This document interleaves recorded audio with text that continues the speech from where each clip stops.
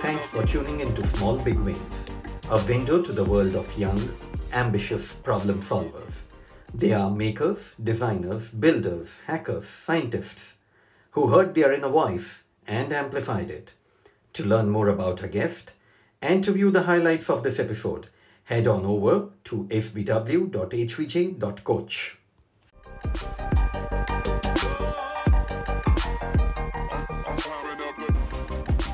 Hi, today I'm talking to Vidyadhar Sharma, VD, all of 24, and he calls himself a full stack developer, a master in various computer programming languages and machine learning. Let's hear from VD, his journey, and see how VD can inspire us today. Hi, VD, how are you? Hi, Harsh. Thank you for having me. Thank you very much for joining this. And VD, before we start, I think what I noticed when I was reading about you was something which said, "Be ashamed to die until you have won some victory for humanity." Right. Why don't we start with this? Why do you have this? So I think the large crux of it comes from finding meaning in life. I think I went through a huge existential crisis when I was around 16. And it's kind of prolonged since then. It's a paradoxical question as to why are you alive and things like that. And I think there's no better meaning for life than in service of others. Best way to kind of serve is the best people to kind of serve is all of humanity. So I guess the whole intention of that was to kind of do something big enough that the generation after us will be better off than we are. Not just, let's say, financially or economically, but in all other means. So like, for example, right now we are reaping the benefits of all of the technology and all of the progress that we've been able to do, right? So right now, even when we're going through, let's say, the corona pandemic, etc., technology is the only thing that's keeping us in. Had it not been for WhatsApp, the internet, and then all of the technology, we would not have been able to get through this. We would have gone insane. The goal is to build tools. The goal is to build things that'll make everybody's life better. What is the meaning you found? So I think I'm still in quest for it. So it's not like there's no destination end to it, because then the question would be, why that? Like, why serve humanity? Because everything is going to be pointless, right? But I think I kind of have figured out why this makes sense, right? So one of the things that I thought about was, so instead of projecting ourselves forward, let's project ourselves backward and back in time and kind of think through it, right? So probably a couple thousand years ago, we were all hunters and gatherers. And what was the conscious thinking at that point of time for the hunters and gatherers, right? So it's probably just staying alive, right? You're looking around, you're trying to hunt things and you're trying to survive, right? Survival is your highest level of thought. And probably as time progressed, people figured out that you could be safer when you could be together, right? So you form tribes, you form groups, and then not everybody had to hunt and not everybody had to worry about survival. There are a couple of men in the tribe who would hunt, there are a couple of women who take care of the offsprings, and then the entire herd mentality started kicking in, and you could feel more safer. You didn't have to hunt all the time and things like that. And probably a couple hundred years ago or 1,000 years ago, we figured out agriculture. And then we didn't have to hunt all the time. We could forage for like a couple of months and we could chill. And I think that is when people started looking up and started wondering, why are we here, right? At that point. So when we were free enough to kind of actually have the time to look up to the stars and then make up stories. And we've been doing this for so long period of time. And if you look at history, then you have people like Kepler, people like Einstein, Newton, like look at the universe and kind of figure out how it works. Right. So the entire question of why are we here? What's the purpose is like, it's a very interesting question because there might be no answer to it. But over the years, we have kind of figured out more and more about the universe. So we kind of figured out that Earth is not the center of the world, right? Earth is not the center of the universe. And we are revolving around the solar system. And then we've looked at other galaxies. And our kind of like scope of consciousness is kind of expanded over the last like couple of decades and a couple of centuries. And the only hope is that as we move on with this technological advancement and as we move on the line of helping people do better work at whatever this scoping towards the infinity is, that we will know better. So maybe we will not figure out the meaning of life. Maybe we will not figure out what the answer to us being here is. Maybe the future generations will. And the goal is to contribute to that quest, like in the hope of expanding that conscious. And if you think about it, like people today still, if you look out and there are people who are working on, let's say, you have construction workers. So they are working on daily wages. Their highest level of consciousness still is survival, right? So they're working the end from morning to evening, looking for the pay of the day.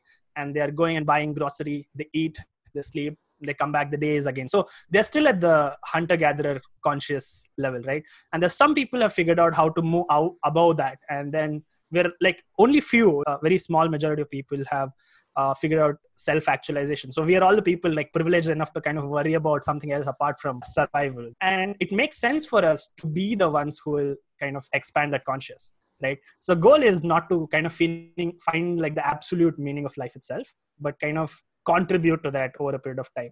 I think that's like something Sensical have been able to make peace with. Fantastic. Very profound. And we'll come back to this during our conversation. I noticed that you started something called Science Panorama at 16.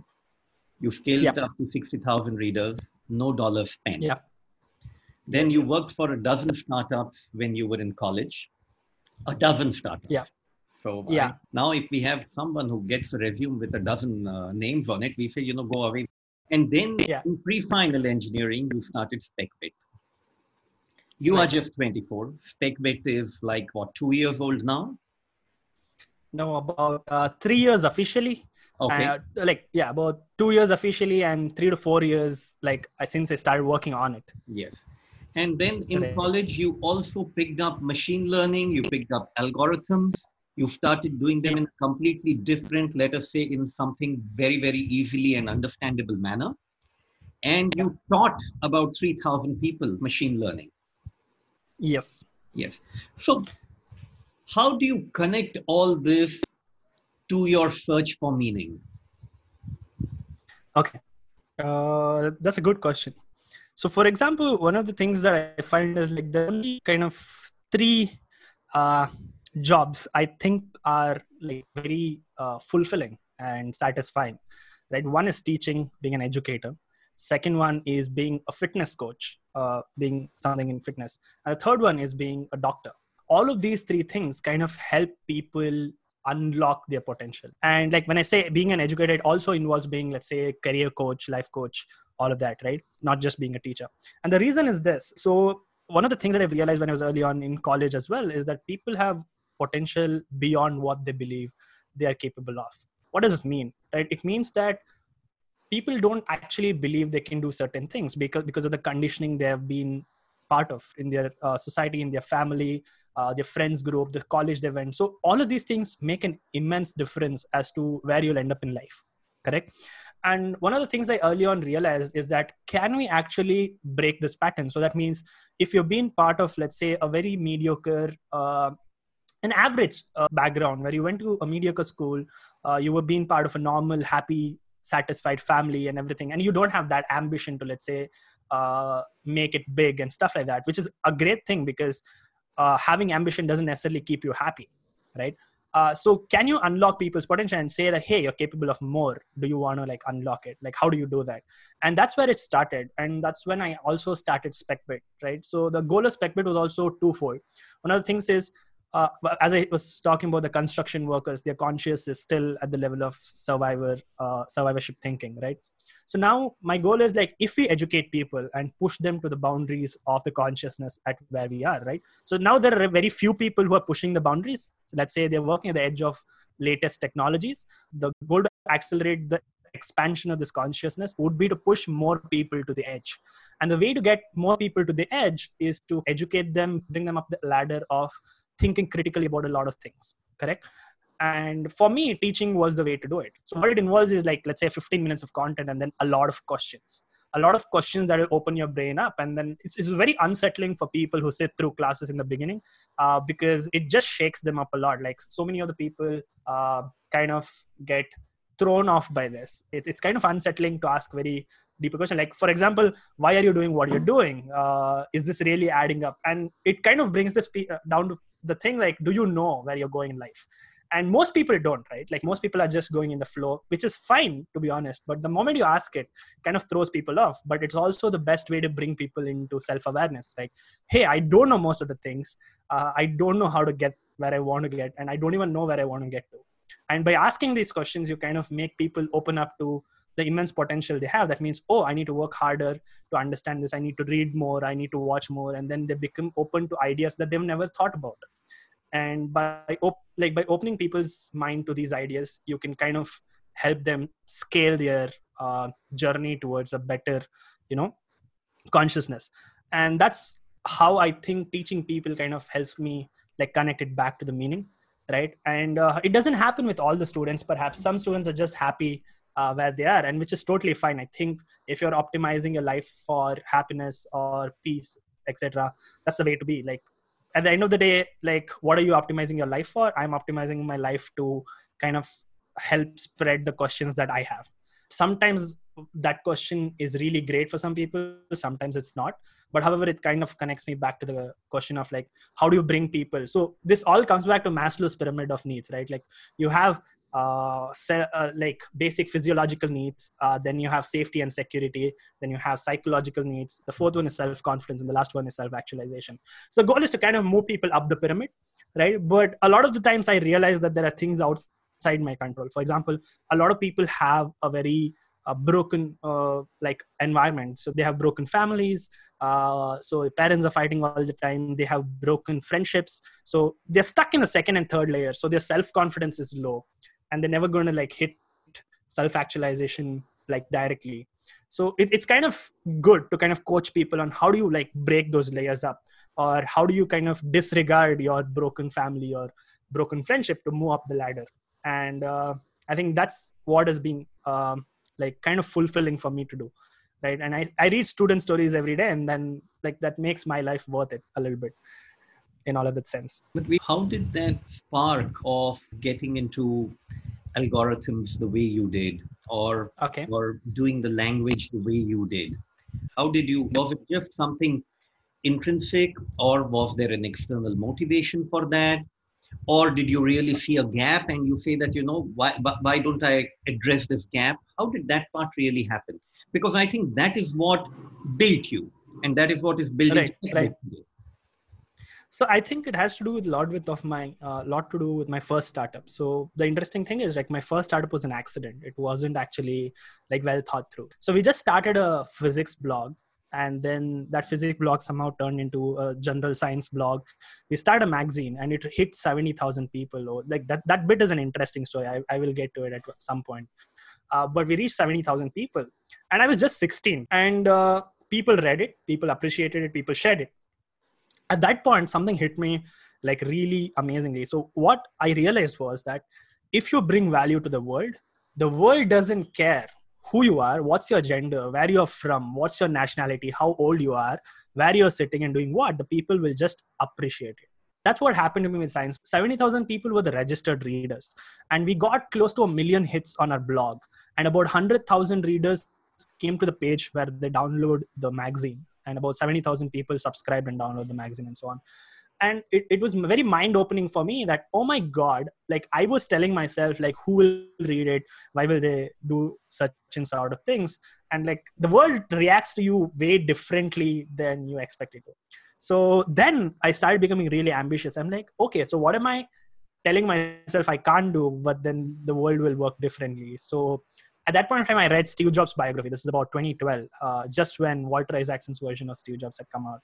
And so the entire thing of I want to put a ding in the universe of Steve Jobs' philosophy kind of stuck with me at that point of time. So then I started reading like voraciously. So that's that. At that point of time, I would have read like close to 3 or 4 books in my life, entire life, until that point of time. Right. And after that, in next just between 2012 to let's say 2016, I read close to 200, 300 books. And I read madly. And one of the things I read madly, the reason was that I was super curious, and I realized I don't know anything about the world.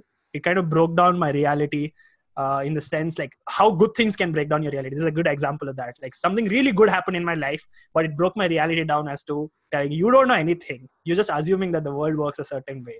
And I read madly. And the more I read, the more of this existential crisis kicked in. So this was the result of it, right? Like the existential crisis kicked in because I read a lot, and there were a lot of people kind of wondering about the same thing. Aristotle talked about like what is the point of life. Then there are amazing people who spoke about the same things, and I figured education is kind of the way to bring more like meaning to life. I think nobody knows. The hope is that somebody will figure out, right? Like there is an opposite converse question of that. Like if all these smart people in the history haven't figured out the meaning of life, then why are you even bothered to figure it out, right? But the answer is, yeah, they haven't figured it out, but the hope is somebody will, just like everything else, right? So in that way, there was this intrinsic motivation as like figure out, do better work, and kind of get to places. So for me, the studying machine learning algorithms and etc. wasn't essentially about machine learning and algorithms. So I know a lot of friends who are really interested in machine learning because of its own potential, which I absolutely agree with. For me, machine learning algorithms, or let's say programming, etc., is just a means to an end. My means to an end is how can we make people learn better? How can we unlock meaning for people through better learning? So I searched co-founders for SpecBit for a really long period of time. I am a designer, so I'm really good at it. I don't break a sweat doing the design part. I have never taken a design course in my entire life, and I'm kind of good at it, so I'm proud of that. But then I wanted to find somebody who can program the website I wanted to build, right? So at that point of time in Science Panorama, it kind of already had stuck as to like, how can you teach people science better? So the goal at Science Panorama was making science simple enough for laymen to read it and understand it, because that time I was in 11th and 12th, and I was seeing my teachers murder maths and science for people. And so many of the students getting discouraged that, hey, science is not for me, maths is not for me, and they're never going to touch it their entire life. I was like, such a waste of life, because I was like, this is amazing. So because I am watching Richard Feynman lectures on YouTube, and my friends are listening to teachers in the classroom, and they're getting like all the wrong impression about physics and maths. And I'm like, hey, this is wrong. This can't happen. And I felt like this so much disgust for teachers. Like I was wrong at that point of time, but I was like, you are actually a criminal for having done this. So that's what we were trying to do at Science Panorama. We wrote articles that kind of simplified complex topics. And one of the goals was like, can we build an app where people could interactively learn things, right? For example, I wanted to build an application where you have just empty space. Let's say the screen is empty. And then on the right side, you have a panel of planets, and then you have things of different masses. So you could just drag and drop sun onto the space, and the sun would just hang in there. But let's say the moment you drag and drop Earth, the Earth would just go and fall into the sun because of gravitational force. Now, you could change the rate at which these things would fall into. You could actually control, let's say, gravitational constant, the radius of sun and Earth, how far they are, and they kind of observe how these things affect each other. Then you could give, let's say, a rotational velocity to it, and then Earth would rotate around the sun, but eventually fall around. If you gave too much velocity, Earth would like go very far away from sun because the velocity is too much, and then finding the right velocity. And that's how I would introduce, let's say, the idea of gravitation, centripetal force, and things like that, right? Which is much very practical and playing God kind of, in the sense of like, if I was God and I was creating the universe, what would happen? And I, as God, have to work out the mathematics for creating the universe, right? So that would have been a great way. At that point of time, I was trying to find people to like build this, and somebody told me you're supposed to learn JavaScript, and I had no clue what JavaScript was to kind of build this. So I searched and searched. I was explaining the idea to people, then I was explaining the idea of SpecBit to people. Nobody got interested. So I'm like, screw it. I wasted almost an year trying to find a co-founder to do this. And I'm like, I'm going to learn programming. This is not going to be hard. And I had spent about 6 to 8 months trying to kind of get hang of to learn programming. And biggest problem was, which language do you learn? There are like a dozen languages out there, like this JavaScript, Java, Python, this and that. And then I did some rational analysis, and like, which is the language with the most upside? I'm like, Python. Let's pick up Python. I started learning Python. And that's how it got started. So for me, it was just like, this is the end. If I have to learn programming to get it done, I learn programming. If I have to learn marketing to get that to people's hands, I learn marketing. And for example, right now at SpecBit, we don't have any sales guys or anything, right? So I'm like, we have to sell this to students. We have to sell this to parents. I need to learn sales. So I pick up a couple of sales books. I pick up a couple of sales videos on YouTube. I learn it. I experiment it, go back and forth. So the kind of thought process is not that, hey, machine learning is great, or let's say Python is great, or this thing. These are all means to an end for the end, which is basically, can we teach people things better? Can we get them excited? And there's this idea of cognitive ecstasy that Aristotle talks about. Like, people don't care about spectacle. What people care about is ecstatic understanding. So people want to connect the dots in their head and have their minds blown. People walk in amazing movies because they're expecting their mind to be blown by the kind of things they see. And if you look at it, like the best of the best movies, like become, let's say, hundreds of billions of dollars of earning because they blow the people's minds. And this is what happens when you walk into a Marvel like MCU, right? Like the goal is you're connecting dots over multiple movies. There are character arcs that are going over multiple movies, and people love connecting those dots. And the moment they find it, they're like, oh my God, oh my God. And this is possible in education as well. Like, why aren't we doing this in education? Why aren't we helping people connect dots over subjects, over topics, and kind of have that cognitive ecstasy? And that's the goal. So my presentations are kind of animated, and they're helping people connect dots. So when I'm teaching machine learning, the goal of teaching machine learning was to help people make sense of math they were learning in 11th and 12th. So a lot of people learn calculus, a lot of people learn statistics, probability, never used it. They're like, I'm never going to use this in my entire life. They're kind of given up on it. The moment you introduce machine learning, you say to people like, hey, this is how all of it comes together. You learn linear algebra, you learn calculus, you do optimization using calculus, and you're using probability to figure out what the classification of model is doing for, and things like that. And people are like, oh my God, math is more like beautiful than I thought it to be. So which kind of encourages them to go deeper into math and things like that. So that's the intention of doing machine learning and all of that. And eventually it's all coming back together. So now I call myself a full stack maker rather than a developer, because my goal is now to take an idea to the market. Right? And can I do everything between that? Can I develop it? Can I design it? Can I develop it? Can I market it? Can I sell it to people? And kind of build a business around it. And I figured out like maybe I'm not a pro at it, and I'm all along my way at it. So call myself a full stack maker. I think every great businessman is like first a full stack maker before they become, let's say, a great entrepreneur who can build companies that can do this. So kind of working my way around it. Vidi, what happened early in your life that the spirit was unleashed? Was there something different in your growing up? Was there something different at home? Was there something which triggered this? And had it not been there, you would have not been the Vidi you are. So I have thought about this, but there's no like one pivotal moment like that this has happened. Like the one pivotal moment that I can actually connect everything back to was the Science Panorama thing that happened, right? So the kind of like making it big suddenly. So we going from 2,000 subscribers to 60,000 subscribers happened in under a month. So we went viral, and that's the reason it happened. So that was the point. Apart from that, I think I've had a fairly regular childhood. I wanted to be a physicist before I like decided to be an engineer. But then I don't think anything different. So one thing I think has made a lot of difference in my life is that my father was in a bank. And every 3 years we used to get transferred. So every 3 years I have to make new friends. So we are going to a new place. I'm going to a new school. And in that new school, you realize there are already groups of people, right? And everybody already has existing friends. So nobody wants you in their group, right? And how do you like make new friends? That's something I kind of mastered over the years. Is like it's pretty easy of how you make friends. And I got really good with people in that sense of how do you make friends, how do you build relationships with people, and how do you like crack people.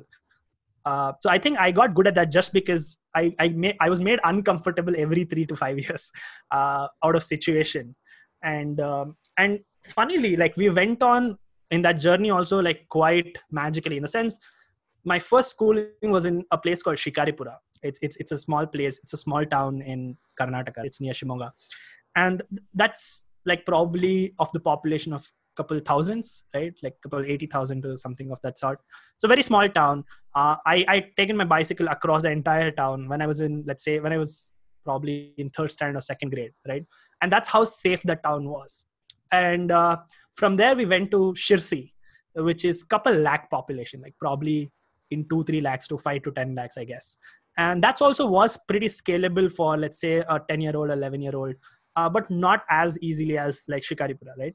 But there, like people were far better off than the Shikaripura, and kind of I figured people there. And then from Shirsi, we went to Jamnagar, Gujarat, right? And in Jamnagar was like slightly bigger than Shirsi. And now one of the things that happened was I didn't know Hindi. And I was just learning I in my I was in state syllabus in Karnataka, and we were just learning, let's say, like alphabets and stuff here in 6th standard. And 7th standard, I'm in Jamnagar, where the entire paragraphs are written in Hindi. I have no clue. I flunked my Hindi tests in the first couple of weeks, right? And I had to take Sanskrit because there was no other language that I could take. So that kind of like made me supremely uncomfortable talking to people. So I couldn't figure out uski, uska in the beginning, right? Like the ki and ka have gender. I couldn't figure it out. And there was like kind of a lot of uncomfortability. I think this like entire journey, like then from Jamnagar, we came to Bangalore, which is like a way bigger metropolitan city, right? So a lot of the times what happens is small towners come directly to, let's say, Bangalore. They have an immense exposure and then they lose their way. I think mine was a very gradual like growth, like smaller city to a little bigger and bigger and bigger. And then finally I'm in Bangalore, which did not surprise me a lot. It surprised me enough to adapt, right? But not enough to kind of like shake me off and like put me down. So it also helped me grow my confidence. So when I came to, let's say, Bangalore, I did not feel inferior to any of the guys hanging out here, because that happens a lot of the time. So I see people coming from, let's say, tier 2, tier 3 cities directly to Bangalore, and they feel inferior because Bangalore kids are cool, supposedly. So according to that, they feel inferior, and then that self-confidence layer is shaken, right? So they don't make new friends easily and things like that. So that never happened to me. So I think I was all prepped up in like the self. My family is great. Like I'm very fortunate. I have great friends who love me a lot. So my 4 layers of the Maxwell's pyramid like was taken care of when Science Panorama happened. So the only thing for me to do was kind of figure out what next, like how am I going to explore other things? And that's what happened. And my parents have never asked me for better marks. My parents have never told do this or do that. The only thing my dad ever asked me to do was engineering, like do engineering. So that was also out of the thing that I told him I want to be a physicist. I want to do pure science. He said, you're going to do pure science only if you get into, let's say, IISc. Doing pure science, any other college in India is like useless. So you're not going to do that. So I tried KVPI, I flunked badly. So that's when I joined engineering. So when I flunked KVPY in 11th standard, I lost all hopes to get into IIT as well. I'm like, I'm not going to crack this. So all of 12th standard, I've just enjoyed madly working on Science Panorama, which is when I did Science Panorama. Like the most unlikely time for people to do startup is, let's say, 10th standard, 12th standard, like life-turning moments. But I was working on my startup at 12th standard. And I flunked my preparatories in 12th. But somehow managed to kind of get through the exam, get a good, decent rank in CET, which is our state entrance exam for engineering colleges. Mm-hmm. So then got into Dayanand Sagar. So I think a lot of things that I've come across is largely despite the things that happened to me, not because of it. So I think I got influenced by a lot of internet. So I think had it not been for internet, I would have not been here. I think the thing is like, you say you're the average of the 5 people you hang out with and things. I agree to that largely because you're the result of your environment. And my environment was in this screen, right? Like this 14-inch screen where I was hanging out most of the time. And I was looking up to people. So we had people like Neil deGrasse Tyson. We had amazing people on the internet writing blog posts, creating videos. I was reading a lot of books online. And that kind of influenced me a lot. I think I was not a result of my physical friendship. I was a result of my like internet friends. So that kind of opened me up. So what is the status of Science Panorama now? So it's defunct. We've still got the Facebook page on, which still has about 68,000 people on it. But apart from it, so I think our published magazines are still somewhere on the internet. But we don't have a site. I think we lost the domain a couple of years ago. We forgot to renew it. Somebody else bought it.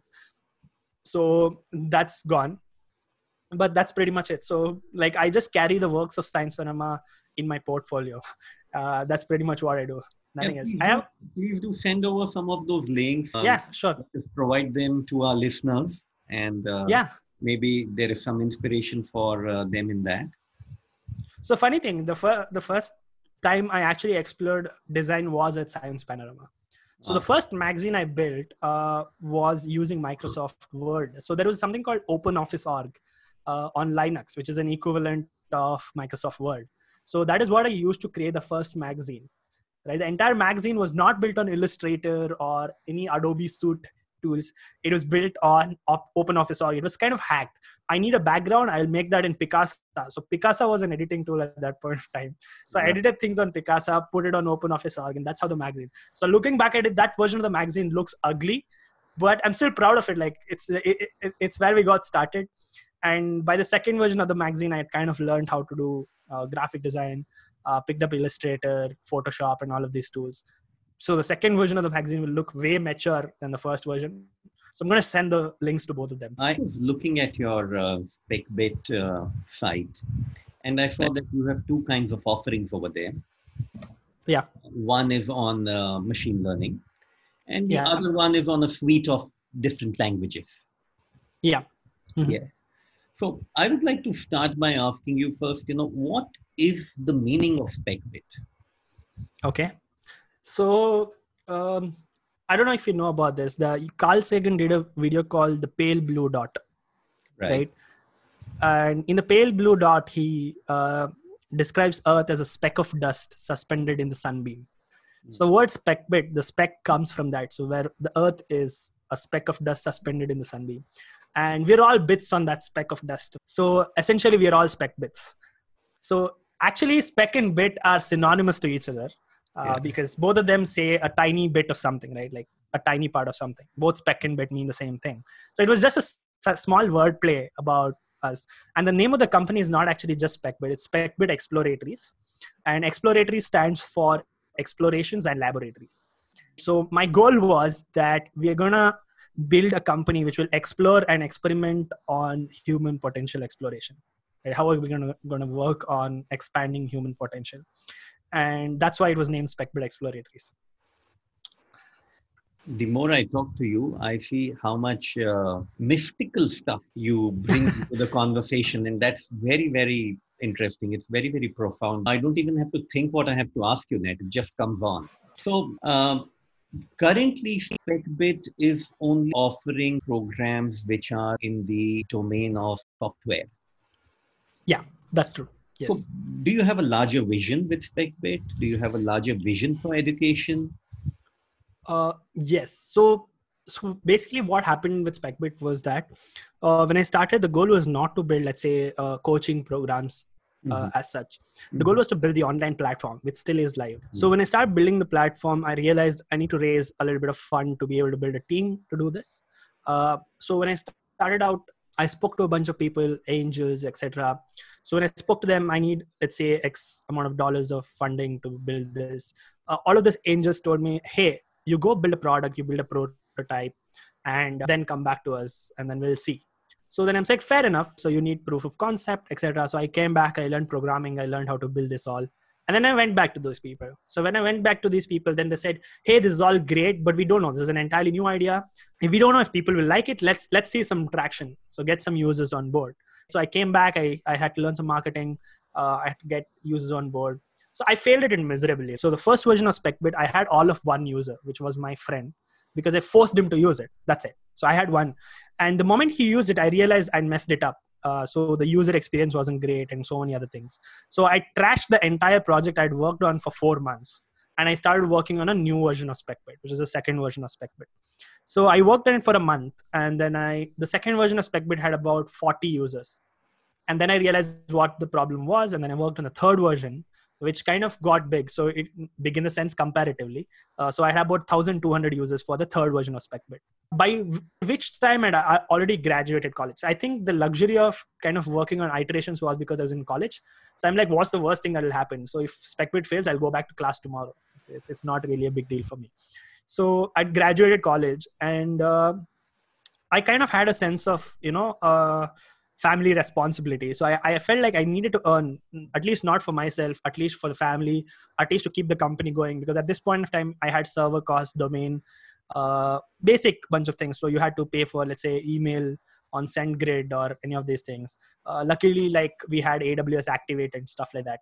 and I was making some money teaching on workshops, etc. So at which point I realized like the easiest way for me to now sustain this and kind of bootstrap my way along until somebody funds me is to kind of teach, because I was already doing workshops and I was charging for my workshops. I was getting paid decent handsomely for it. So I said, I'll start professional programs. So I started my first, so we started something called Bridge Student Accelerator Program. That was what it was named in the beginning. And the Student Accelerator Program promised that you could learn in probably weeks what it take you years to learn. So that was on the basis of, if you do self-learning and you want to learn, let's say, web development, considering an average person, learning web development will take you anywhere between 8 to, let's say, 12 months, right? Given that you give only a few hours a week, kind of you're stuck, etc. So we promised that we will pack it all in a 12-week part-time program. It was not even a full-time 12-week program. It's a part-time program. Weekly, you commit to about 6 hours of work, and then we'll get you there. And that's what we did. So the first batch had around, so the name of the course was Full Stack Maker. We had 9 people in the first batch. 6 of them graduated. And then the second batch had 14. So by the time we came to third batch, we also introduced machine learning. And I realized something powerful at that point of time. So I could attract people for what they wanted to learn, which is full stack development or machine learning or etc. So courses that had real world utility, that means that could fetch them a job, that could fetch them an internship or whatever. Once they come into the course, I could teach them what I want, which is, let's say, mental models, thinking better, right? And introduce them to cognitive biases and all the other things that I wanted to teach. So for me, doing courses that were, let's say, like machine learning, all of that was like, does this have real world utility for people? Does it make sense for them to pay $1 for them to join? Great, let them join. And then I will design my course that has all the other things I want to teach. So it was me hacking my way around to teach people. So if I said I'm teaching a course on cognitive bias and mental models and other things, nobody would come. But I can plug that content into, let's say, machine learning course where I could sit with people and just ask them, who are you? And all of those philosophical questions, and people would just sit and listen to me because they paid for it. And so that's how I was hacking my way through. That's the intention of doing the course. Like, if you ask me why we are doing, let's say, Python, machine learning, full stack web development or anything, largely it has a good real world utility. People value it. It has good amount of demand. So if I train somebody in, let's say, machine learning or software, getting them a job is like pretty easy. So because there is huge market demand for it, the kind of course we deliver. So this does not in any way mean that we don't do a great job at teaching them the programming language or the full stack or anything, right? So we do. So they are far better than their peers in college, right? So most of our target audience are engineering students. We also get some pure science students as well. So they're far ahead of their peers. So when the college placement sets in, or when they go out for an internship at some startup, they're already like a really great prospect for the company to hire. So all our students get placed, and I think has contributed to the continuation of the programs. And once I did bootstrapping and I earned enough to run a team, build a team, and earn myself, I realized I wouldn't give this up and raise a fund, raise, let's say, a round, and give that freedom up to, let's say, angels or VCs, because then I'd have to listen to what they say about how quickly I have to grow and not take my own sweet time to figure things out. So I've created a job for myself where I do design, I do marketing, I do programming, I lead people, I teach. No other job in the world would have let me do all of this. And I don't want to give that freedom up, because let's say the moment I raise funds, I'll have to build the team. So building the startup would take precedence over, let's say, taking the class, right? Then I'd have to hire an educator, somebody else who will do my job, which is great, like, which is fine. But I still want to teach, and I still want to design. I still want to code, because it lets me have fun at the work. And I have the most fun when I connect all the dots, which means take an idea to its execution, right? Not just come up with the idea and then build the team and stuff like that. So then I realized I'm not going to raise any angel or VC. I'm just going to continue bootstrapping. And that's why we are here. And the larger goal of SpecBit was that, can we help people do self-learning? Like, there's immense amount of content on the internet. You have no idea which one to choose. The problem of internet today is not the lack of content. It's the excess of it, right? So if you want to, let's say, learn machine learning, you would find close to 100 plus tutorials that are all good, none of them bad, right? And you can get started on them. And the problem is this: halfway through, you'll start self-doubting, am I on the right course?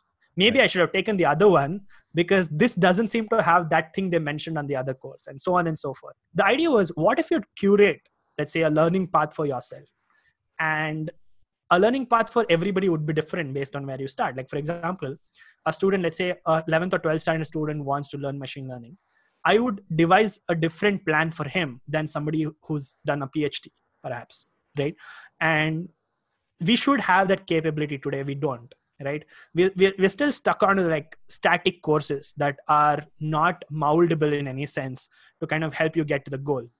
So the goal today is, let's say you want to reach an end destination, which is I want to become a machine learning expert. That's the end goal, let's assume. But the starting point for people is different. They're at different places, but the goal is the same. That means the gap that is there between that needs to be bridged differently for different people. I need to build a different bridge for everybody to get there. And the goal is that, like, can we build a unique curriculum for each student? And that's what the platform is trying to do. So you can build a roadmap for yourself. You can add milestones that you need to hit to get to that end point, and then the actions you need to take.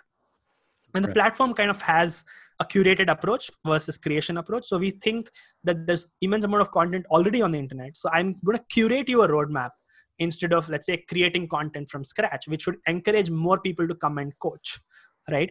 So if you think about how real world coaching works, so if I'm coaching somebody, I wouldn't create all the content myself, right? Like I would recommend my student to go read this book, read that book, and stuff like that.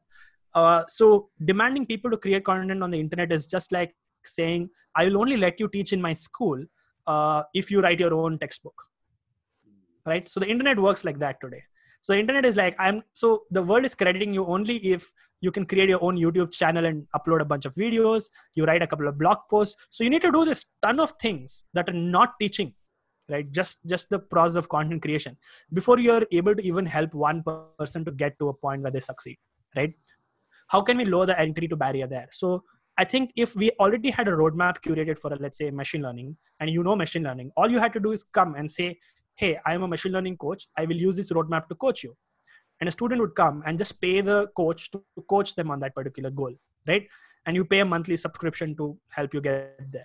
And I think we're not on the last part where we are charging people to get coached and then coaches charging money.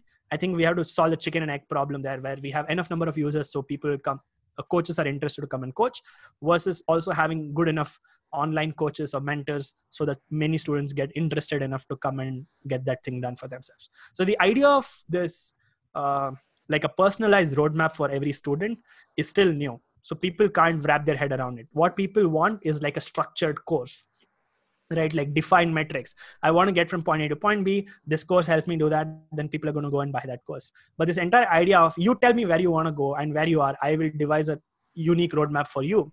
That idea is still not permeated the public minds yet, right? And I think it's kind of my responsibility at this point of time to kind of educate more people on it.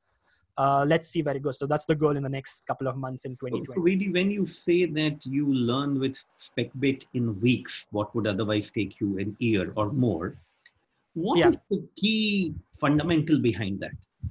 Programs that we do are all blended.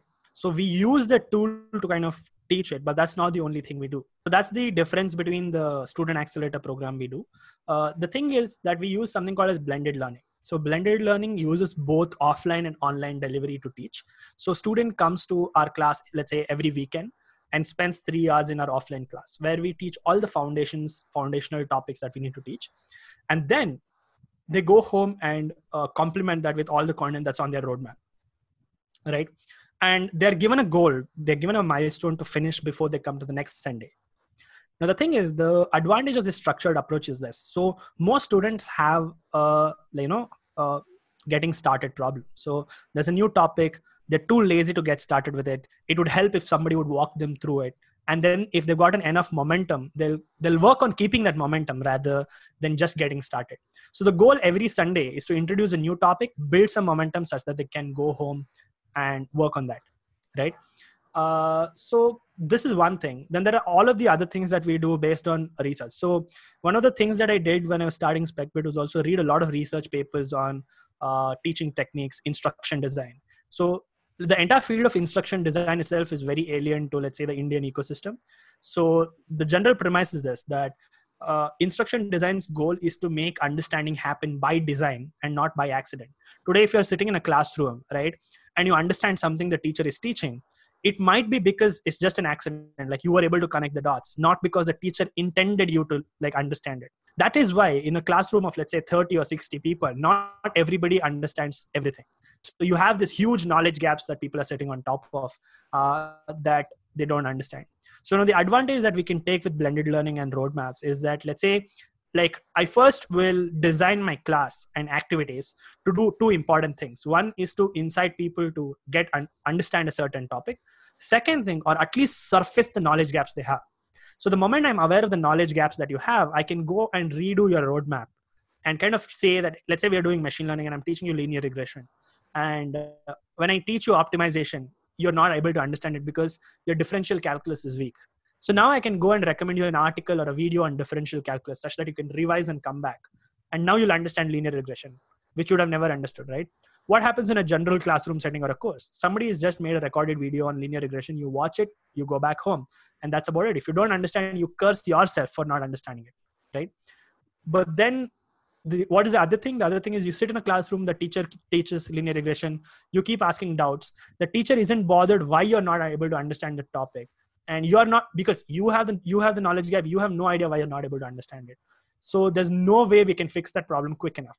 So if I can identify knowledge gaps fast enough, and I can do that every week on every session on session basis, a student will be able to make that leap of growth, right? Like the leap of learning much quicker than otherwise, which is why learning by yourself takes a long period of time otherwise, right? Like why would it take 12 months for you? Not because the topic is hard, not because, like, let's say machine learning is hard or web development is hard. It's largely because people are unaware of what their knowledge gaps are, right? They taught probability and you missed it. Now what are you going to do about it, right? So now we have to understand what the knowledge gaps are to be able to help people grow to the level they expect themselves to. And that's why we're kind of able to do things faster than otherwise. That's a great point. Tell me, VD, do you have competition? I think all the general people who are doing all of the training are our general competitors market-wise, right? But nobody is doing the kind of the work that we are doing. So nobody is working on blended learning, perhaps. Nobody's working on accelerated learning, or nobody's working on personalized roadmap for every student. Nobody is doing that in the market. But I think that is not a merit for me to be any better than everybody else. So at the end of the day, the market will sort itself out and will tell me whether they need personalized learning or not. Like that market will figure it out. But nobody in the market is doing currently the things that we're doing. A lot of students who have done your programs at SpecBait have got placed in very good companies at positions or as software engineers. So can it be said that had they not done the SpecBait program, right, that placement would have not been possible with the ease with which it happened? Yeah, absolutely. So either of the two cases would have happened. Either they would have not gotten placed at all in the first place, or they could have not gotten as good an opportunity they did, right? So what SpecBait has done is that for the good people, it has helped them scale their opportunities to a much better level. So let's say you were going to get placed at 3.5 lakh package out of college. Now you are like cracking 6 to 8 lakh packages outside, right? For the person who did not have any package, who would not have gotten placed at all, you're able to crack a nice job and get placed, right? So it has increased your odds of getting placed. And so like, I wouldn't say that they wouldn't have gotten a job at all. I would say that probably they would increase their scale, and they would have gotten into much well-defined jobs. So for example, if you're doing engineering for 4 years, your goal is to kind of get into, let's say, development and things that would engineer, right? So had they not done the course, probably they would have gotten into testing, customer support, or things like that. But now they're able to get into more core jobs of software engineering, product development, and things like that, which their intent of joining the course was that they get into more core jobs rather than, let's say, get into customer support or etc. It wouldn't make sense as an engineer to get into other jobs, because like you have no advantage of doing 4 years of engineering and customer support, right? Probably you'd have been better off doing something else. I think what I can tell you as a compliment sitting down with you here is that there is one thing which you mention on your website, which is the first principle is that you must not fool yourself, and you are the easiest person to fool. Richard Feynman, am I right? Yes, that's correct. And what I hear from you is exactly this. And what I hear from you and some of the other people I'm talking to, one commonality between all of you I find is walk the talk. And Right. that is what is generally not happening, or at least maybe a lot of us haven't done it, but we see that more and more youngsters who are following their passion, who are following their heart, who are finding that intersection of passion, skill, and opportunity are doing it and are doing it very, very well. So a lot of compliments to you on that. Thank you. Thank you, Harsh. What is, for you, what is the difference between education and literacy? So I think, so first of all, we'll have to kind of define what's the difference between education and learning, right? Okay. And do we need education at all if people can learn without education, right? So a lot of people say they don't need schools, like we're better off without schools, we're better off without structured education system as such, etc. But I disagree, right? I think structured education is important. You need to go to schools, you need to go to colleges. I do agree that the colleges and schools need to evolve, but I would disagree that they should not exist at all in the first place. If billions of people across the world have gone through the education system and turned out just fine, so can we give education system the credit for it or not? Are you saying that these people turned out so despite it and not because of it? And whenever that argument is made, they make arguments about the successful people, who I think are usually the exceptions. The education system is not designed to make, let's say, exceptional people, right? It's designed to make sure that any median person in the society can get by their life like fairly better than they otherwise would have without education. So now, given that people are always talking about finding the potential, finding the passion for every single person, but people don't have a very good enough definition for passion. If you ask what does passion mean to you, people will give you vague answers. What is your passion? I am taking the word passion very literally. If you look at the word passion, the root word of passion is actually suffering in Latin. And passion is not something that you love doing and then you're amazingly happy. Passion is something that you're ready to suffer for. So that's what passion is. And a lot of people misunderstand it. So if you, let's say, Amitabh Bachchan or Shah Rukh Khan are passionate about acting, and I can define that through suffering because they suffered a lot before they were successful. They were ready to put in that suffering before they were successful. And a lot of people look at it the other way, where they're saying, I am passionate about this thing because I love doing it. No, you might not love doing something in the beginning, and you might suffer a lot for it. And the definition of passion will make a lot of difference for people. And I think that makes a lot of difference in either pursuing something or giving something up, right? So a lot of people say education should let everybody pursue their own passion, which is again like a very vague thing because people don't understand what their passions are.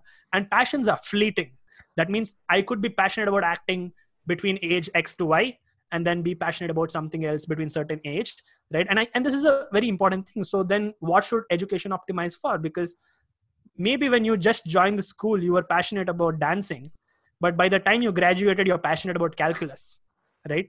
And how did school optimize? So the goal of education is to create, I think, a common foundation, an equal opportunity, not an equal outcome, which is what people also again misunderstand, is the difference between equal outcome and equal opportunity. So what schools and education system is ensuring that everybody knows a bare minimum of the same thing, right? Now, what you make out of it is your individual work, which gives some space for everybody to succeed differently than otherwise. So education is doing the same thing that, let's say, SpecBit is doing. Education is actually compressing a lot of learning that would have otherwise happened over your lifetime. Just to give you an example, you would have never studied about geography had it not been for education, because you would never use geography in your everyday life. Like, why would you look where is United States, what the population of United States is, or Russia is, or China is? Because you are living in a small city in India, and it would never make sense for you to study geography had it not been for education. And it would not make sense for you to study civics or, let's say, study Constitution of India, because it is not necessary in your everyday life. Correct? So there are so many other things that education kind of gives us the privilege of knowing, which otherwise would not have happened, right? So now the other question comes to what is literacy. I think literacy is something that's, again, floating. Like, every country can define it differently. Every organization can define it differently. So when you define literacy as being able to make a signature, a lot of people are literates. But let's say we define literacy as having enough awareness to choose your own, let's say, representatives in Lok Sabha or Rajya Sabha, then I would be surprised that we have very low literacy, right? Because we are not choosing our representative based on facts. We are getting swayed by the politics. We're getting swayed by popular opinion and things like that. So, like, if you think about it, literacy is largely dependent on how you define it, right? Like, you can change the data, you can play with the data by defining literacy at a much lower level than higher level. So that's again like up for debate as to what literacy should be. I think it's a different question of its own. But learning, however, I think will happen whether somebody is literate or not. So just to give you an example. So now so many people say that to be part of the Lok Sabha, Rajya Sabha, to be a representative, you need to have a bare minimum of education. Correct? But to be honest, like, I don't think you need a bare minimum of education to serve people. You're after all a representative, right? But there are downsides of it, which we are seeing every day in the parliament. But there are upside of it. That means if I'm a really empathetic person and I know about my village or my town or my constituency much better than an educated person, can I not represent them in the parliament? I can, and I should be able to, which is what the constitution is allowing us to do, right? So it's a very debatable thing whether people learn without education or not. They do. They it's not even debatable. It's for sure that they learn. But what and how much can be ensured through education. I think having a structured curriculum, having a structured process is actually good enough. But there are downsides for the current system, which I think we'll get over. So I spoke to a couple of people in the system as well. And when I speak to them, I realized that they are also aware, right? They have kids and children who are part of the same system. And they are also as concerned about the system as we are, except they're responsible for a million people, right? Like millions and millions of children, hundreds of millions of students. So now let's say CBSE comes out with a new curriculum tomorrow. Hundreds of millions of students are going to get affected by it. Positively or negatively, we don't know. And the fear is this. The fear is I make a change and then I mess up something that was perfectly fine before. And the problem of it is that, like, I implement it all across the world. I think another challenge in India rather than other countries is that we have a hugely diverse, let's say, student backgrounds and teachers and everything. So a single system that can be implemented across the country is not possible. So I think people across the state, people across every district will have to come up with some kind of, like the Lokpal version of education. Right, like the self-governance kind of education, like which we had, like people will have to figure out what's important for them and kind of build curriculums and things. And then based on the country's version of literacy, we have to make sure that everybody across the country can have the same basic bare minimum knowledge of everything. Right. Yeah. Apart from that, we should be able to remix it. Yeah, very interesting. And I think at a micro level, that is what you have started in SpecBit. Yes. So SpecBit is kind of the tool which will let you do that. Right now, even if you ask people to do that, they have no idea of how you'd be able to do that. So the vision of SpecBit is that it would eventually be used by educators to kind of cater to every single student need, right? And the larger vision is SpecBit itself would become the library of content across the internet, such that you want to study psychology, you want to study design, you want to study anything, you would have content on SpecBit that I can pull and curate for you. You talk about the fact that, we need to be emotionally invested in people. And that is what we do at SpecBit also. Right. Now, in this, let us say, new world order which is developing, where probably, I think, though there are no official rules about this so far, but we know that we have to do more and more things being away and being less and less together. Right. So, how are you going to cope up with this? Have you had any thoughts running in your heart now that how you are going to manage this now? So I think the larger problem is not staying away.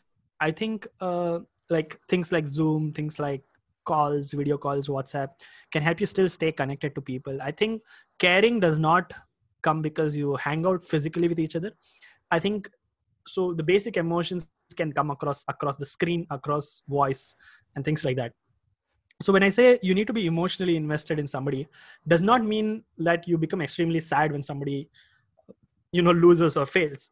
It just means that you need to care really for the students or the people who you are working for. Like, just to give you an example, I was talking to a student the other day, and she wanted to go through the data science program that we had.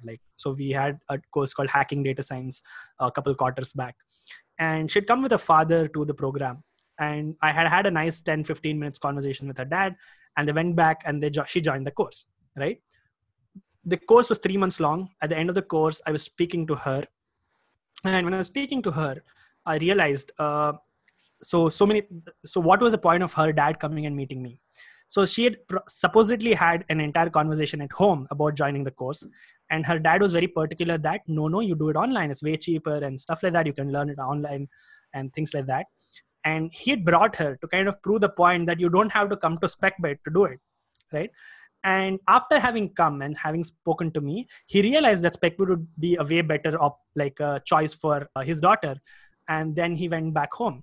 Now, another thing that she also told me, it surprised me a lot. At that point of time, it was end of the month. At that point of time, SpecBit had, you had to pay the fees in one installment, right? And he had run out of the salary. So regular middle class family. And he had to borrow money to enroll her into the course, right? So he borrowed money from somebody else and put her into the course. Now, when I realized this, it kind of made me very humbled at one point, and then secondly, extremely responsible for their futures, right? First thing is that somebody is investing a lot and trusting you with their child. They're paying a huge sum of money, and they're saying, I trust you that you will actually guide them through this to get them to a point where you promised them to. And second thing, they're putting a personal stake, right? It's I think when somebody goes and asks out a loan from their friend or family to just pay fees, right? I think it's a huge validation of how much amount of trust they put in you.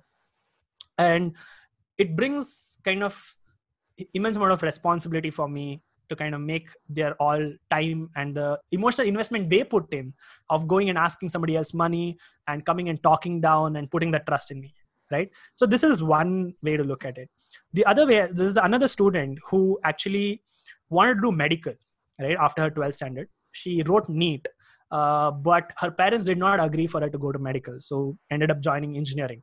So she wrote NEET again at the end of first year engineering. She did not tell her parents, and she cracked it again, right? And rest again, they did not let her join the medical, right? She cracked it, right? Now, how depressing is it for you to be able to want to do something so badly and you cracked it? It's another story if you were not able to crack it, but she was able to crack it. And by the end of second year engineering, she was kind of depressed about it, like low on energy, etc. And some of her friends suggested her to come and do the machine learning course at SpecBit, at which point she thought engineering is not for her. So she was doing computer science in one of the colleges in Bangalore. And she thought computer science is not for her, coding is not for her, etc. She came to SpecBit and she was hanging out with other computer science students. And she learned Python, she learned machine learning. And within a few weeks, you could see her, flower out and be very happy because now she was feeling more accomplished about what she was doing. So she thought always of herself as a medical student, somebody of a biology background in 12th, and she couldn't do computer science well. And so at SpecBit, she was hanging out with all computer science students from other colleges, and she was better than them. She was smarter than them. She was able to get things done faster. So she felt extremely accomplished. And within 3 months, I think she kind of was able to walk out of depression that she had and be much more confident about who she was. Right now, she's working in a really good company, making way more than her friends and peers in her college. And she's doing something she did not even imagine 2 years ago. So I'm saying this was possible because we took care of that student. We were able to kind of emotionally cater to their needs. I'm like, so if I was just, let's say, teaching and I'm saying my job is to only teach machine learning and Go, I probably think it wouldn't have helped her much. So like, I think there are like 2 or 3 teachers in my life I'll never forget who took 15 minutes of their time in, like, let's say in the tea break or lunch break, etc., and spoke to me, and it changed my life. Like, had it not been for them. So I remember in 5th standard, I was so naughty in the class, and we had a teacher called Milagran Tellis, ma'am. I was studying in a convent, and she had taken 15 minutes of her time to kind of walk me through something, and it changed my life. Had it not been for her, I would have been such a criminal today. I don't know, right? So it changed my life. And I think there have been teachers since then also who've kind of taken time. So, and I always find this as a responsibility of mine that whatever student needs me, I need to at least take out 10 to 15 minutes of my time and talk to them, which is why as a system, we've implemented something called as office hours, where I spend 30 minutes talking to every single student who joins SpecBit Academy. with no, like, whether you want it or not, I'll talk to you. In that 30 minutes, you can choose to talk to me about anything you like. And for whatever reason, I don't know, students feel comfortable enough to talk about the most personal things they would have never spoken to anybody, their friends and their family, right? So I talked to this girl who has family problem. She knows that her dad is cheating on her mom, and she doesn't know what to do about it.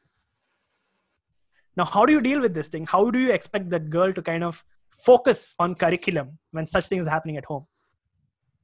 So I'm saying we need a lot more of this. We need to cater to people's needs before we can actually look at people as human resource, let's say.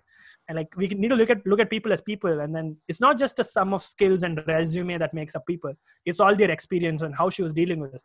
Now I actually have immense respect for that girl, because she was dealing with so much at home, and she was still able to kind of go through the curriculum, do a good job at it, and graduate. I'm saying, even if you do fairly well, that's a great achievement for me, because the other student who did really, let's say, top of the class had a great environment at home. His mom and dad were like serving him coffee at the table and doing so on and so forth, while this kid was struggling mentally and physically with fights at home and things like that. So I suppose this is something that I am not sure how to scale. Right? So my problem is not how will I be able to do this in a time where we are further apart. I can still get on a call and talk to you about all of this, but I'm not sure how do we have more people who can cater to everybody and give somebody 30 minutes. Like, I don't have all day to keep talking to everybody and do this. Like, as my class grows from 60 to 100 to 120, I think there's a lot of hours to put into every single student. So then we are going to need counselors who are going to be doing this, right? But I'm not sure like how to structure this. I'm not a certified counselor or anything. I just talk to my students on a call, and I kind of help them do a better job at dealing with the things. Right? How do scale this? Yeah, I think it's a very valid question. And I personally think that more than having a certification for counseling or coaching, I think it is that innateness which you require for that. It is that ability to bring personal and genuine chemistry to a conversation, which is important. And I think that has to become somewhere a part of our curriculum, with examples, with plays, with role modeling. It has somewhere to become a part of a curriculum if we are thinking that it should be scaled. That's my 2 bits on that. Yes. I think like first, that's what I mean by actually being emotionally invested, right? Right. Like if you're not emotionally invested, you can't care for anybody. Yeah. Like, it's not possible. Yeah. So, Vidi, if it's fair to say that, Steve Jobs has been a major influencer in your life? Yes, he has been. Yeah. He's not the only one though. Yeah. But yeah, a major one. Like one of the pivotal moments was him. But then later I kind of I had to undo a lot of things that I picked up from Steve Jobs, right? Okay. So you can't be an asshole to people and like build things. Like you can't. Like I think Steve Jobs could afford that because of the early success he had, right? You can't so basically like you can't deal with the attitude of like putting down people if you think they're wasting your time. You have to figure out a much more nuanced way of dealing with people, which I kind of picked up from other people, like for example Dale Carnegie, right? So I got influenced by Dale Carnegie as well. Like when you read How to Win Friends and Influence People or the other of his works, you realize people are much simpler than they are. You just have to figure out how to deal with them. So there is this idea of a board of mentors that you create, so you don't get inspired by one person, right? The problem with getting inspired by one person is that you kind of inculcate all of their features, both good and bad. The way to kind of lead life is to create like a board of mentors, right? To say like who are sitting at your board. You have Steve Jobs, you have Dale Carnegie, you have Musk, you have Bezos, you have Neil deGrasse Tyson, you have Richard Feynman, and you have all of these people. And the way you kind of build this board of mentors is to read a lot about all of these people, right? And kind of internalize the way they think. Because when you read a lot about somebody, you can internalize the way they think. And in different situations, you kind of pick up things from different people. You don't just pick up things. If you always ask yourself, what would have Steve Jobs done in this scenario? You would be wrong. That you can't deal with life like better. Like in different situations, you would pick different people. Like let's say tomorrow I would go and give a public speech. I would not ask, let's say Bezos or Musk. I would ask probably Steve Jobs and Carnegie, right? About how to do it. And if I was thinking about something science and how to break down problems and things like that, I would ask Feynman and Musk and not Steve Jobs, because those people were much, they believed in the, like, the work of art rather than the work of science. I'm a much more person of a work of science than art, right? Like I believe there's a good combination of it. So you'll have to kind of figure out who sits at your board and Tell me who something. advises you. Talking about science and art, you said you're much more a person of science than of art. Yeah. And even the most technology in the world, we call it Right. a state of the art. Right. So, So so I think the reason why that why they say that is because usually you look at art as something that's only a single piece, like that's unique, right? And when you say something is state of the art, they're saying it's state of the art because nobody else has done it, nobody else has figured it out. So when you say SpaceX has state of the art rockets that can self land and things like that, that's because nobody else in the world have figured out that piece of technology yet. And the moment people figure it out, it's no longer state of the art, isn't it? but then that's a terminology which is being used for all things figured out. Yeah. I think the world is very nice in that sense. I love the world for that, because things can permeate from one field to another field, and you pick up things, right? Like there's a great book that I recommend the listeners to read, is Metaphors We Live By. And in which you kind of outline all the metaphors we use without even being aware of it. Like we say, I invested my time in this, as if time is something we can invest. Like you invest money, not time. So we have a lot of metaphors about time. Like I spent X hours on this. You can't spend time, right, on things, but we use money as a metaphor for time to kind of talk about it. So there are so many metaphors we live across. We will kind of open up your head around, oh my God, like I've just picked up on metaphors that I haven't even thought about. So that's a great book to actually read. Give me another example. So another example is like his counter attack to her argument, okay, was splendid. And it kind of, let's say, it destroyed her argument, right? I'm saying you're talking about words as if it's war, right? A debate is no less than a war, because you're talking about words. Like you can't counter attack with words. You speak words, right? And attack is something that's very physical, right? You're talking about words as if they were actually something physical. So that's another metaphor that we live with, right? So when somebody says something, you say, don't attack me. I'm like, how can somebody attack with words? Because that's a metaphor we've come to learn over a period of time, that words can also be something that you can attack people with, and things like that, right? So another good example would be light. I feel light. Now, what do you mean by I feel light, right? So you're saying that is your physical self light, or you're saying that you're feeling bright because of the light, or are you feeling that you're feeling, let's say, light as a weightlessness light, or things like that. So we use different words as a metaphor for different things under different contexts. So we are surrounded with these metaphors. And if we study these metaphors, we understand that people don't usually understand these metaphors. And that's usually some of the problems you have when you misunderstand people. Excellent.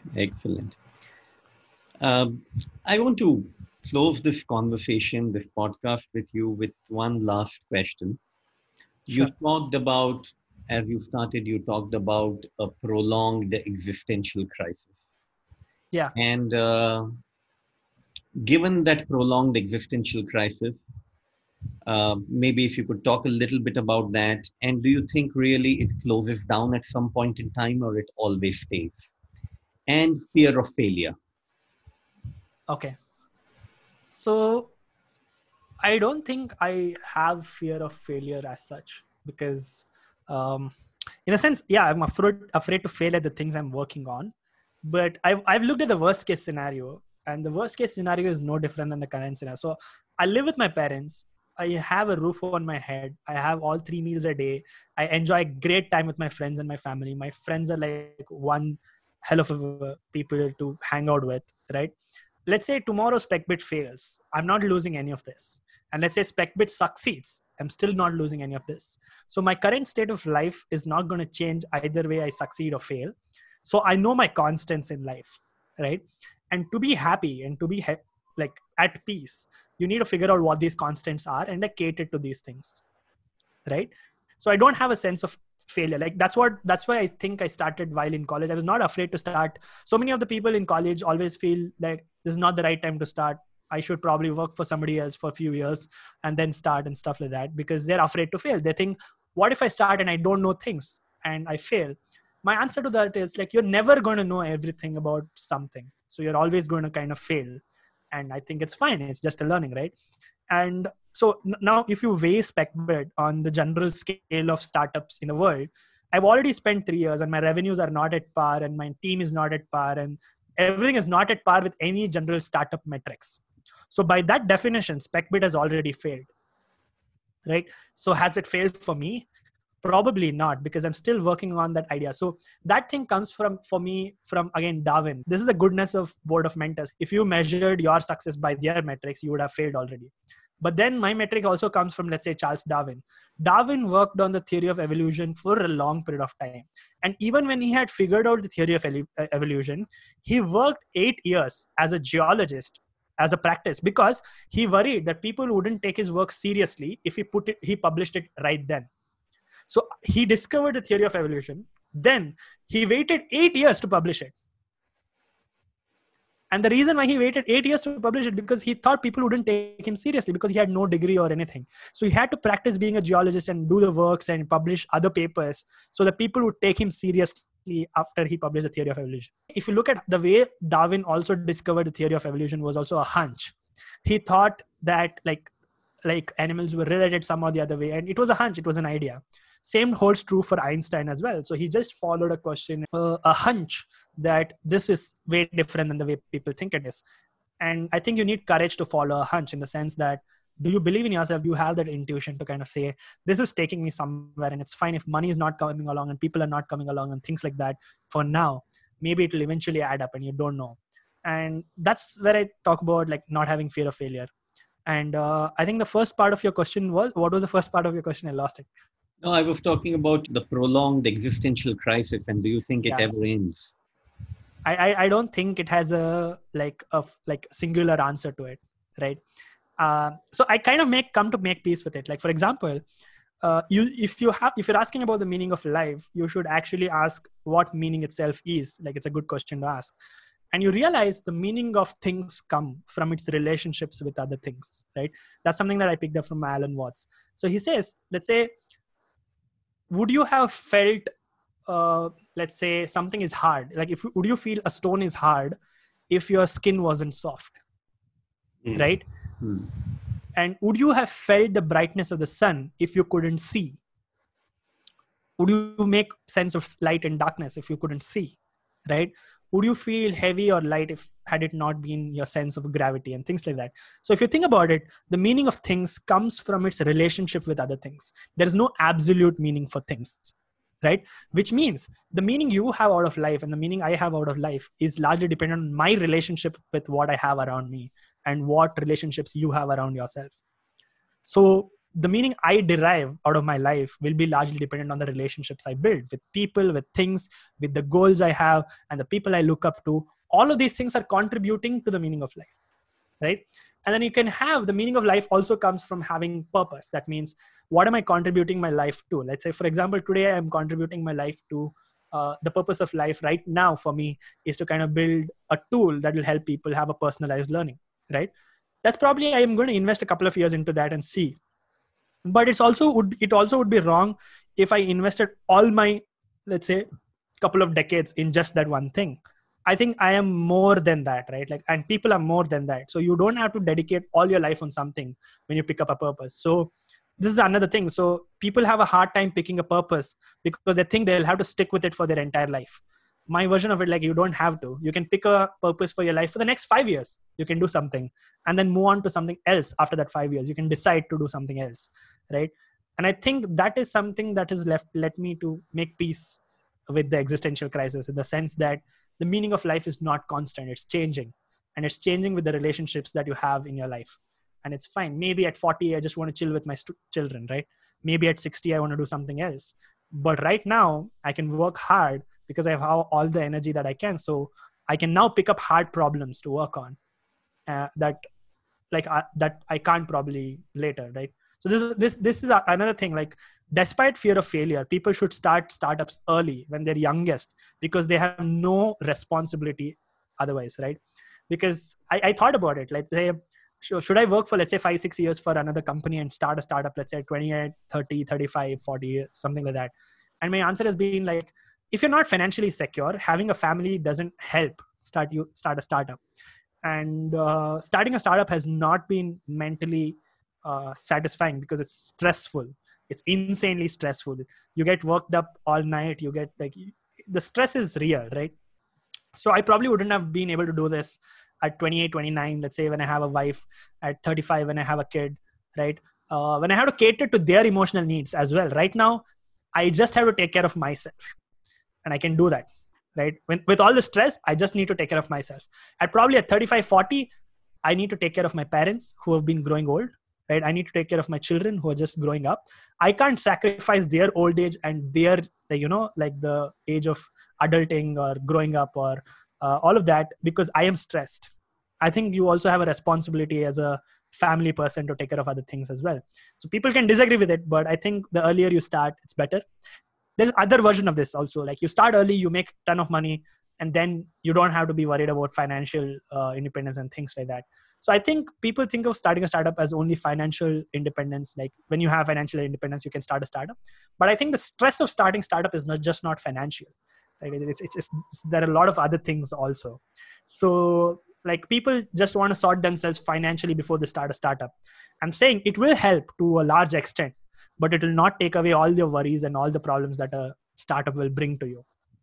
Probably starting as early as possible is a good thing, but it can also lead to problems. So you got to think about it. I'm going to ask you the last question for today. And that is that you were to recommend, particularly the younger lot, on what are the few books, maybe 3 or 5, which they should necessarily read to get more sortedness, let us say.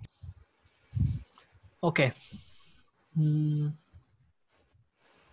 I think one book they should definitely read is Surely You're Joking, Mr. Feynman, by Richard Feynman himself. It's basically a collection of short stories from his life. And it'll kind of build a sense of experimentativeness in your life as to how you can look at life as small experiments, and you should not be afraid to try new things. Even though Feynman was a physicist, he did a lot of other interesting things, right? And he tells them through stories. And the book is a hell lot of interesting because it is through stories. You might feel like Feynman is very pompous talking about his own life, but I feel it's really interesting to kind of go through it, right? So that's one book for sure that people should read.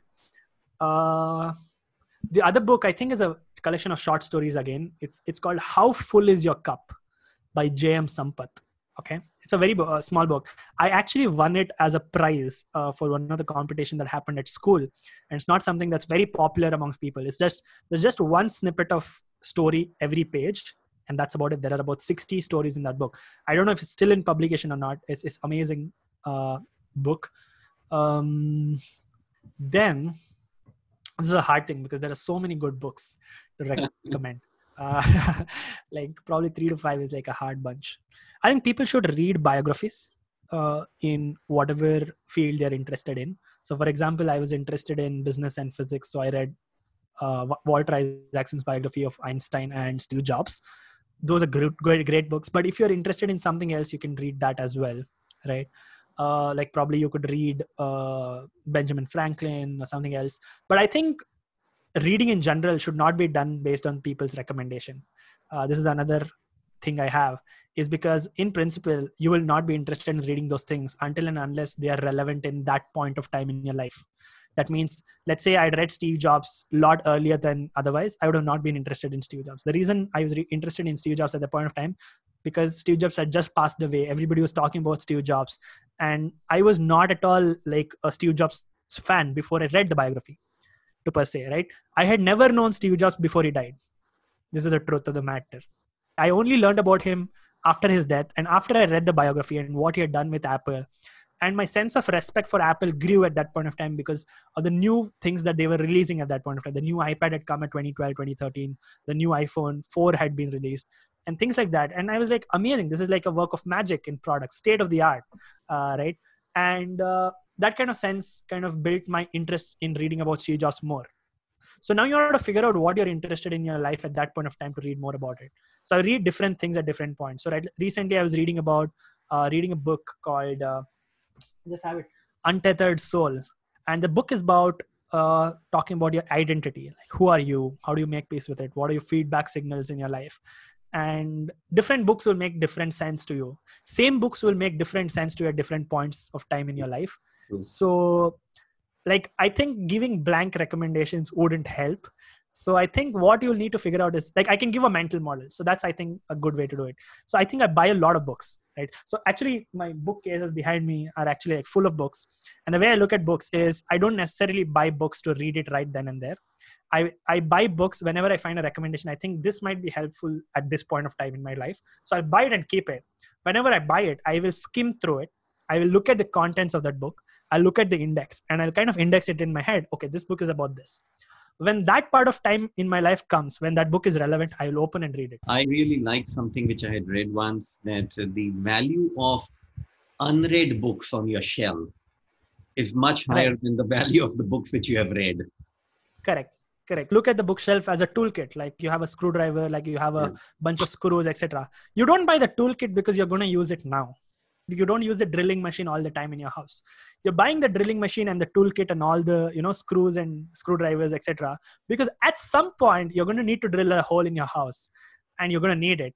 And you can't go out buying that book at that point of time or buying that drilling set at that point of time. You don't know when you're going to need it.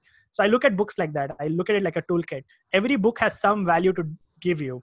Figure out what each value is in that book. But you can do a bit of Googling and research and look at what the book contains, right? And purchase it and keep it.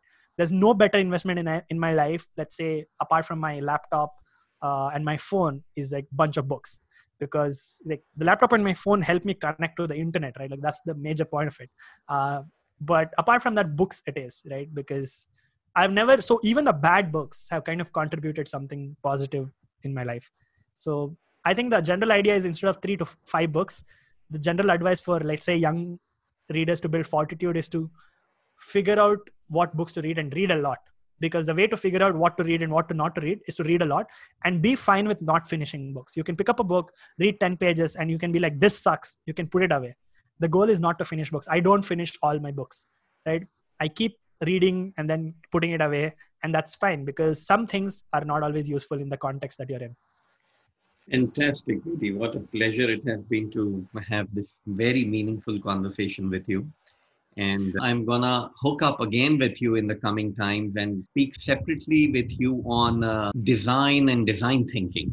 That's a very interesting subject. And I see that you are very deeply involved in that from your heart. So I think we will bring up that on some other occasion, and it could be very helpful to others. And in the meantime, have a great one. Thank you once again for sparing your time. Thank you so much for having me on the show. Wonderful conversation.